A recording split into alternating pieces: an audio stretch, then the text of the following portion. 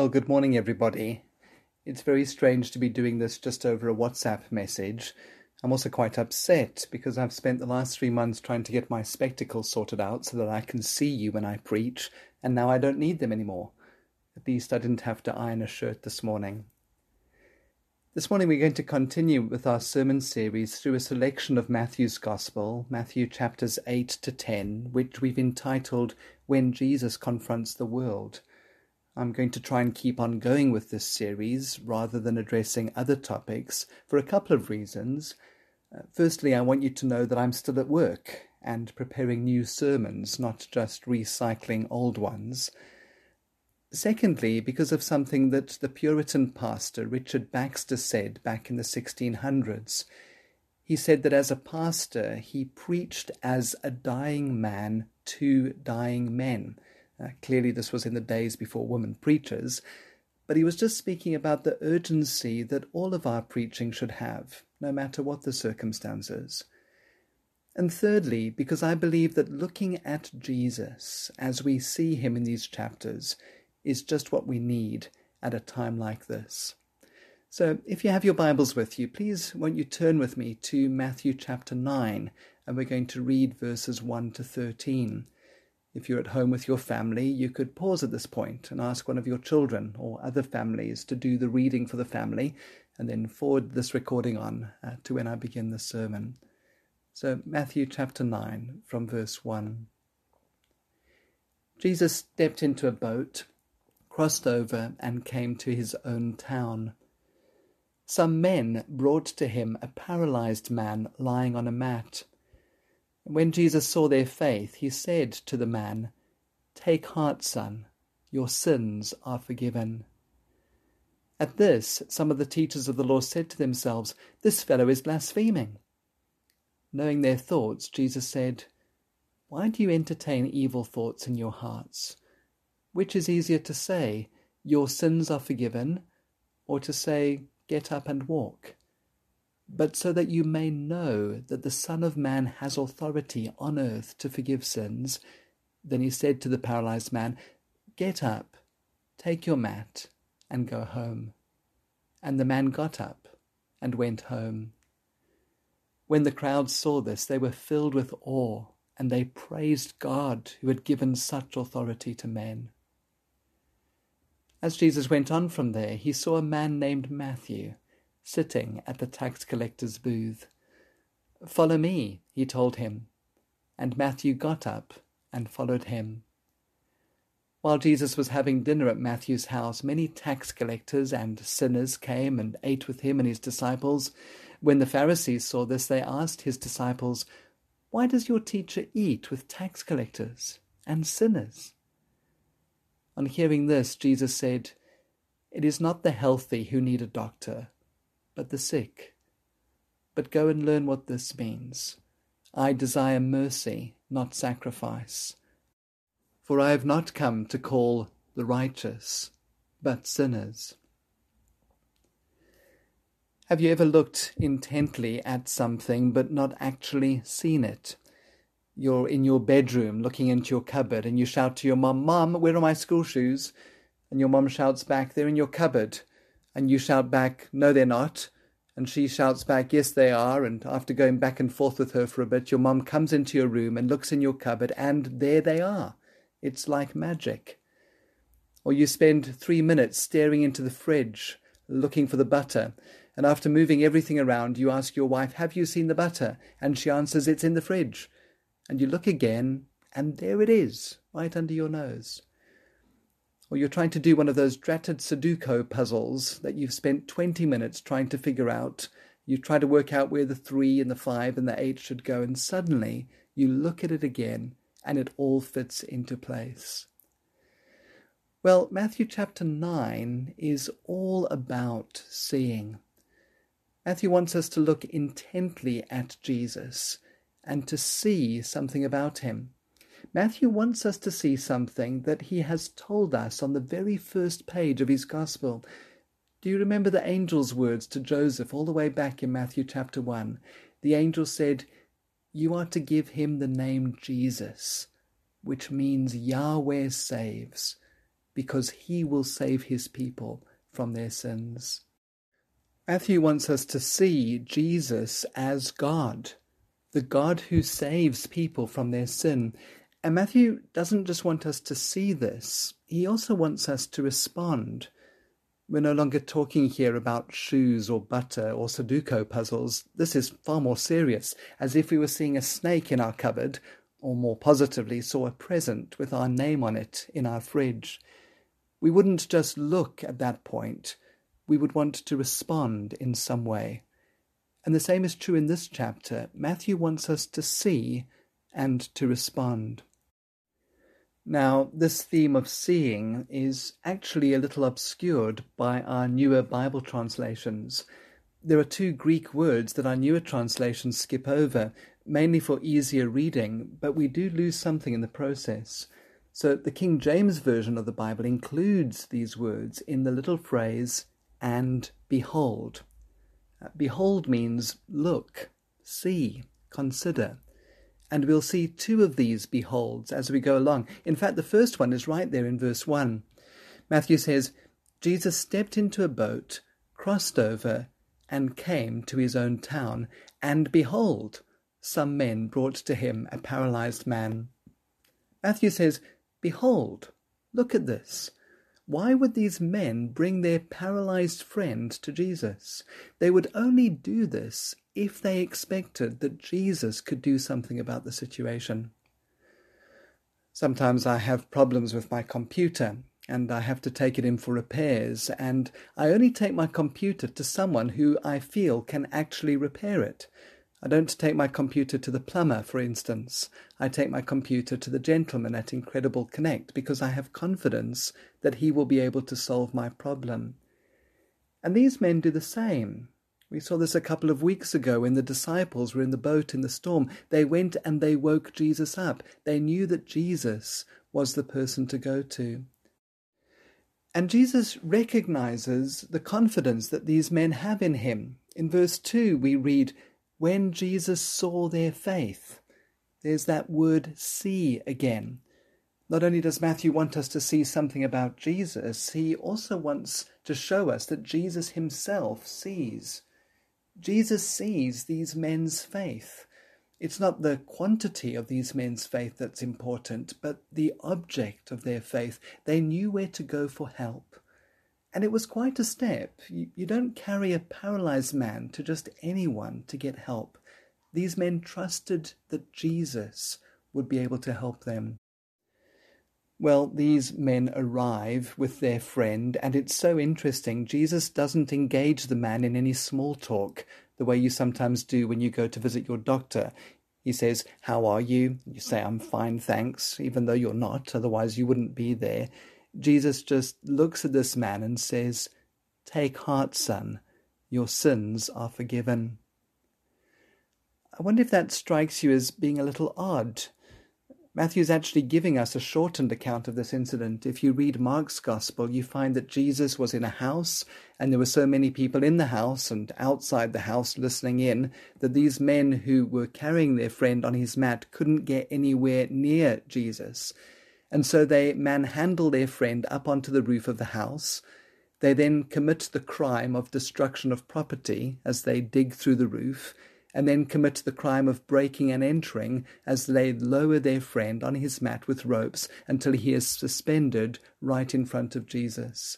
They'd gone to a great deal of trouble to get their friend to Jesus in order for Jesus to heal him, and yet Jesus says, "Take heart, your sins are forgiven." I would be surprised if they were not more than a little bit disappointed. But remember, this passage is all about seeing. And Jesus here sees more than these friends see, and more than the crowd sees, and even more than we see.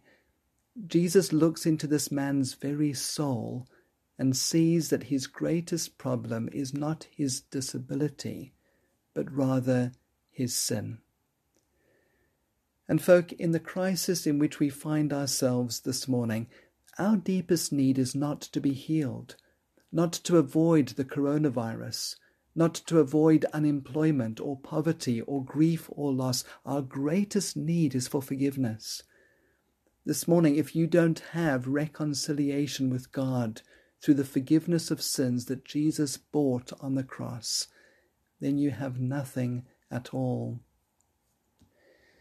Boys and girls, I know that at the moment you're missing Sunday school and Uncle Robert and Eternity and Gap and Lizzie and Noah and Tamar.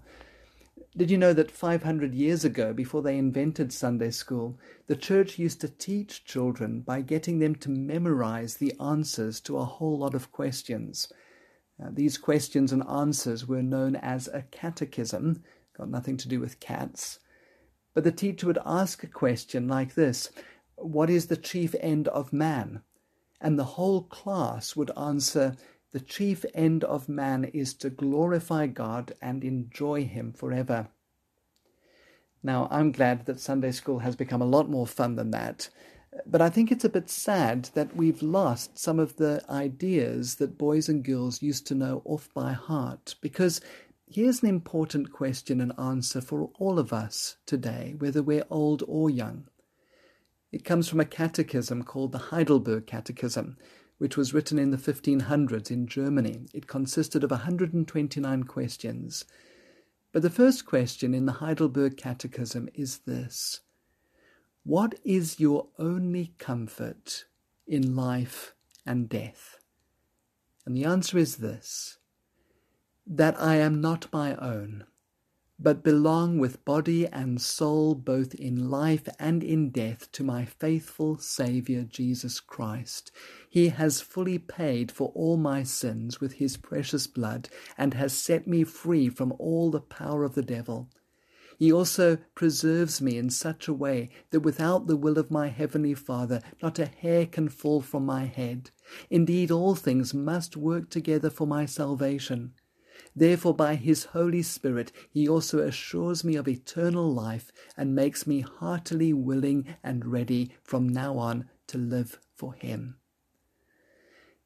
There are many things that we think will give us hope in this life: good health, food, a good job, a nice house.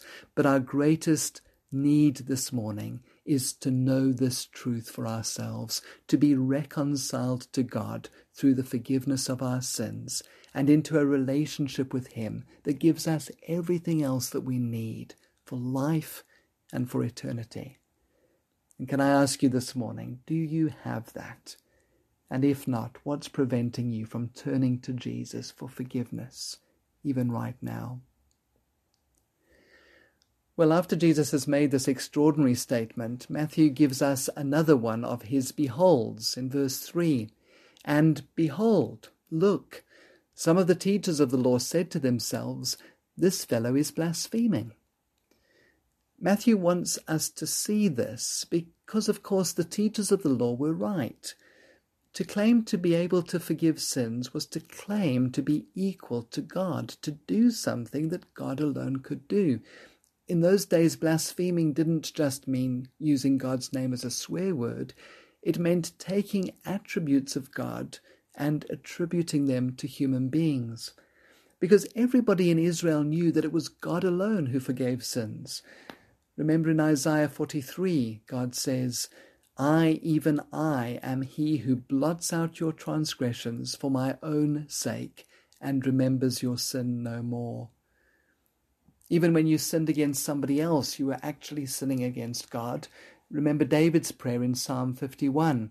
This is after he's committed adultery with Bathsheba and murdered her husband, and yet he prays to God, against you only have I sinned. And so the teachers of the law were partly right, but only partly right. I took mathematics on higher grade all the way to matric only because my dad told me that I had to. Sorry, Dad.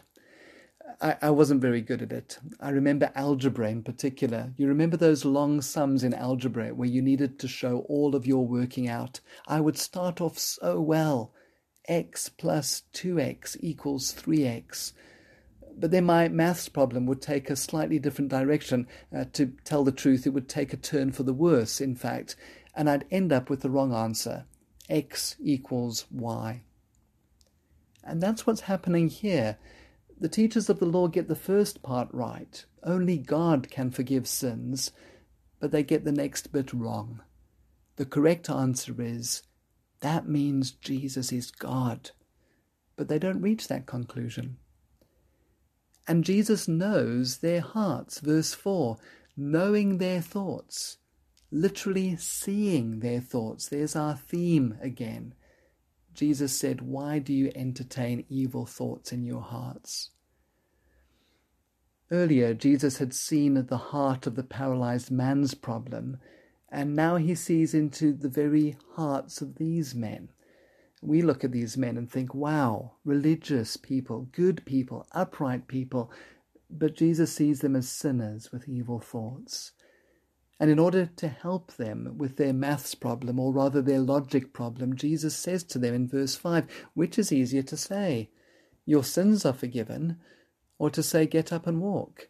But so that you may know the Son of Man has authority on earth to forgive sins. Then he said to the paralyzed man, get up, take your mat and go home. And the man got up and went home. Jesus says, in effect, it's easy to say your sins are forgiven. Anyone can say that.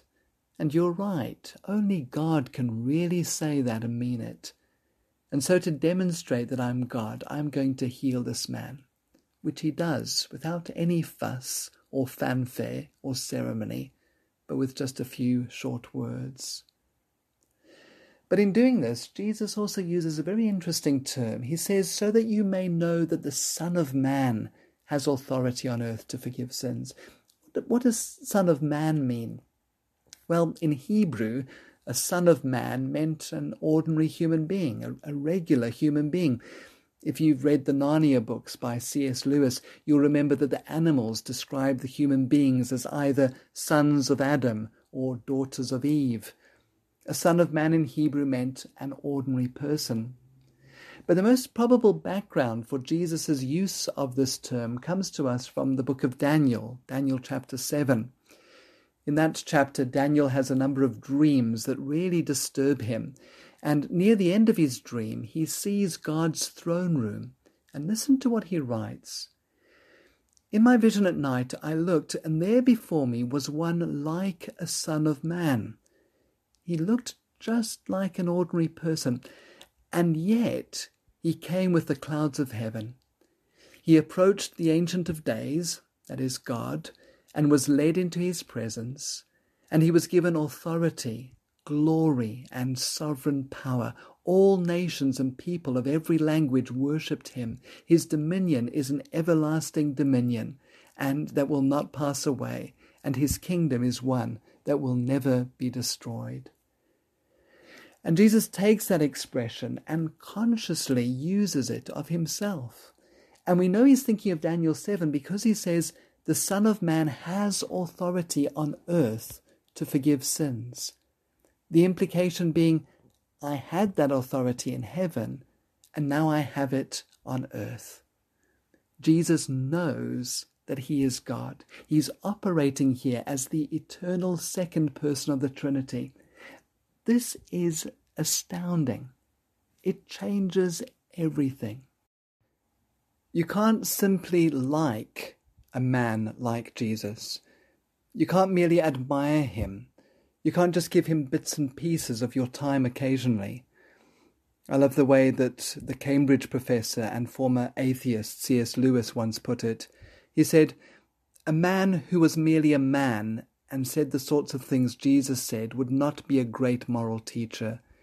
He would either be a lunatic, on a level with someone who says he's a poached egg, or else he'd be the devil of hell. You must make your choice. Either this man was and is the Son of God, or else a madman, or something worse. You can shut him up for a fool. You can spit at him and kill him as a demon, or you can fall at his feet and call him Lord and God. But let us not come up with any patronizing nonsense about his being a great human teacher. He has not left that open to us. He did not intend to. Folk, in the time in which we are living right now, it's vital that we see Jesus for who he really is. He is God, and we're going to spend eternity with him, or not, if we so choose. Well, the crowd almost fall at Jesus' feet. Have a look at verse 8. When the crowd saw this, they were filled with awe. Literally, Matthew says that they were frightened, and they were right to be afraid. We ought to fear the one who has the authority to forgive sins. And they praised God, who had given such authority to men. Now, the crowd gets a bit further than the teachers of the law do. They recognize that Jesus does have the power to forgive sin, but they're not completely right. Matthew records what they say, but that doesn't mean they're correct. Jesus is not simply a man who's been given authority. He is the eternal Son of Man, who, as God, has God's authority. The crowd's response is not enough. And if you think back over the last couple of weeks in our series, you'll remember that Matthew has recorded a variety of different responses to Jesus. Remember at the end of the demons and pigs incident in chapter 8, an entire village asked Jesus to leave their region. Here we read about the teachers of the law rejecting Jesus. We've just read how the crowd responds. But now Matthew gives us one more possible response. And it's no coincidence that Matthew records his own call to follow Jesus directly after this miracle. Again, he's wanting us to see something. He's saying, if Jesus really is who he says he is and demonstrates himself to be, then our only response can be to drop everything and follow him. Have a look in verse 9. As Jesus went on from there, he saw a man named Matthew sitting at the tax collector's booth. "Follow me," he told him, and Matthew got up and followed him. In his book, King's Cross, Pastor Tim Keller puts it this way: if Jesus is the king, you cannot make him a means to your end. You cannot come to a king negotiating. You lay your sword at a king's feet and say, "Command me." If you try to negotiate instead, if you say, "I'll obey you if," you aren't recognize him as a king. But don't forget this. Jesus is not just a king. He's a king on a cross. If he were only a king on a throne, you'd submit to him because you have to. But he's a king who went to the cross for you. Therefore you can submit to him out of love and trust. This means coming to him, not negotiating, but saying, "Lord, whatever you ask, I will do. Whatever you send, I will accept."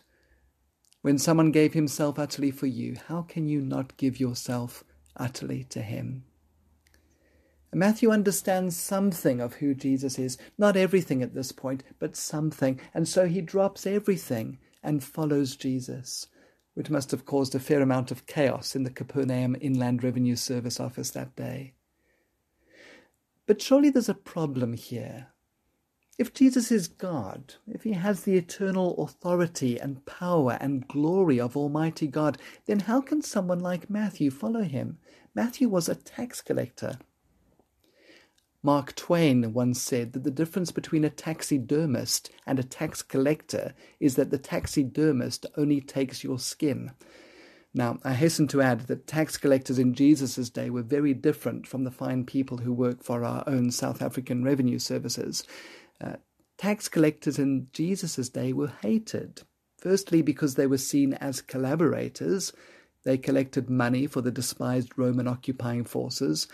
And secondly, they were hated because they were cheats. They charged people more than they actually owed and then pocketed the rest of the money. We see something of how people viewed Matthew in the description that Matthew himself gives of the dinner party that he held for Jesus. Matthew invites all of his friends to dinner, and who are the only friends that tax collectors have? Well, other tax collectors, of course, and people who are of such low social standing that they don't mind being with tax collectors. Verse 10, while Jesus was having dinner at Matthew's house, many tax collectors and sinners came and ate with him and his disciples. When the Pharisees saw this, they asked his disciples, "Why does your teacher eat with tax collectors and sinners?" You see, the Pharisees thought that they were right with God. They believed that the good things that they did made them right with God. But Jesus sees things very differently. The people of Jesus' day, and sometimes we ourselves, tended to think in terms of two categories of people, righteous people and sinners. To Jesus, though, there is only one category of people, sinners. But there are sinners who deny that they are sinners, and there are sinners who admit that they are sinners. Have a look from verse 12. On hearing this, Jesus said, "It's not the healthy who need a doctor, but the sick. But go and learn what this means. I desire mercy, not sacrifice, for I have not come to call the righteous, but sinners." Jesus is saying, in effect, if you think you're healthy, you'll never go and visit a doctor. It's only when you recognize that you're sick that you go and seek medical attention. And people who think that they are right with God never experience a genuine relationship with Him because they're too busy holding on to their righteousness. God can't give them His love and forgiveness and Himself because their hands are full of all the good things they think they've done. I love the way Don Carson puts it in his commentary on this passage. He says, the simple truth is that if you feel good enough for Jesus, He doesn't want you. He came for the sick and the sinful, the broken and the needy. He invites sinners to Him and He forgives them and transforms them. He does so because He died and rose again for sinners. And this fact that Jesus came to save sinners has three practical implications for our own lives today. Firstly, the fact that Jesus came to save sinners should fill us with confidence. Maybe there's someone listening to this and you're thinking, yes, but you don't know what I've done. You don't know the hidden things that are in my life, things that I've never told anyone because I'm deeply ashamed of them. God can't forgive me. My dear friend, if you're in that situation this morning, listen again to Jesus' words. I hope you can hear these as if for the very first time today. I've not come to call the righteous, but sinners. And if you're not feeling worthy, that's precisely the attitude with which to approach God. And Jesus will take your unworthiness and use it to His glory, as He did with Matthew. Matthew goes from liar and cheat and thief to penning the gospel that we're studying this morning, that has brought millions to faith in this same Jesus who changed Matthew's life. Secondly, the fact that Jesus came to save sinners should fill us with gratitude. Sometimes we hear amazing testimonies of how people have come to faith in Jesus. You hear of a young man who's been involved in drugs and gangs and violence and murder. He spent time in prison, and while he's been in prison, he's gone along to a church service and listened to a sermon by the chaplain, and he's come to faith in Jesus, and his life is radically changed. Or we read about a young woman from another faith who for years has been devoted to the religion of her family, and one night has a dream about Jesus, and against all opposition and threat becomes His follower. And when we hear testimonies like that, we think often to ourselves, wow, what an amazing testimony. But those of us who perhaps grew up in a Christian home and had the good fortune not to commit the more obvious sins, if we take an honest look at our lives, we also have to say, wow, what an amazing testimony that Jesus would choose someone like me. Every single one of us is a trophy of God's grace. And if we cannot honestly say that, then it's clear that we haven't really understood God's grace. Again, Don Carson writes, contrary to popular opinion, Christians don't think of themselves as better than other people. Indeed, many converts discover within a few short weeks of their conversion that their hearts are more deceptive and sinful than they ever thought possible. The euphoria of conversion, if there was any, gradually dissipates to be replaced by a puzzling and growing sense of sin. Attitudes and reactions we display that never troubled us in the past now appear as abominations to us. But there's an immense benefit. Our growing awareness of the magnitude of our sin can only result in growing thankfulness for the riches of the pardon we have received. And when we're reminded that Jesus said, I did not come to save the righteous but sinners, far from being offended, we are relieved. You see, no less a person than the Apostle Paul, towards the end of his life, wrote these words in 1 Timothy chapter 1. Here is a trustworthy saying that deserves full acceptance. Christ Jesus came into the world to save sinners, of whom I am the worst. And then thirdly, the fact that Jesus came to save sinners should fill us with compassion for the outcasts of society, often the ones who are minority groups, the homeless, prostitutes, addicts and pushers, gays and lesbians, AIDS victims, those who are infected with COVID-19, as well as the more hidden outcasts of our society, such as divorcees, single parents, the elderly, white-collar alcoholics, and so on. We need to get really close to them and eat at their table. Again, Don Carson writes, "We will not develop a posture of self-righteousness towards those whom society dismisses, for we know that Jesus came to call the despised and disgusting elements of society. Not only so, we know that includes us. And as we get to know our hearts better, we begin to realize that there is scarcely a sin we cannot conceive of committing ourselves, if only our circumstances, parents, upbringing, and the like had been different, if only we'd not tasted forgiveness from a pardoning God. Christians can never afford to adopt haughty stances towards other sinners. They're never more than poor beggars telling others where to find bread." Well, our time is gone. I wonder if you've ever been in one of those situations where you haven't realized who you were speaking to. I heard about a lady who fainted in the shop, nothing serious, and another lady went over to check on her, but before she'd got very far, a young man pushed her out of the way and said, "Stand back, I've got a first aid certificate." And so this lady dutifully stood back while this young man checked the patient's pulse and listened to her breathing. And after a few seconds, the lady who'd been pushed aside tapped the young man on the shoulder and said, "When you get to the part where you're supposed to call a doctor, I'll be right over here." Sometimes not recognizing someone can be amusing. Sometimes it's embarrassing. Sometimes it's fatal. This morning, Matthew has said to us, "Behold, look, consider." Do you really see who Jesus is? Not just someone who meets our needs, but Lord and God, the God who came to save us from our sins. And as Paul puts it in Romans chapter 8, if God did not spare his own Son, but gave him up for us all, how will he not also, along with him, graciously give us all things? May God bless you in this week as you trust in him. Amen.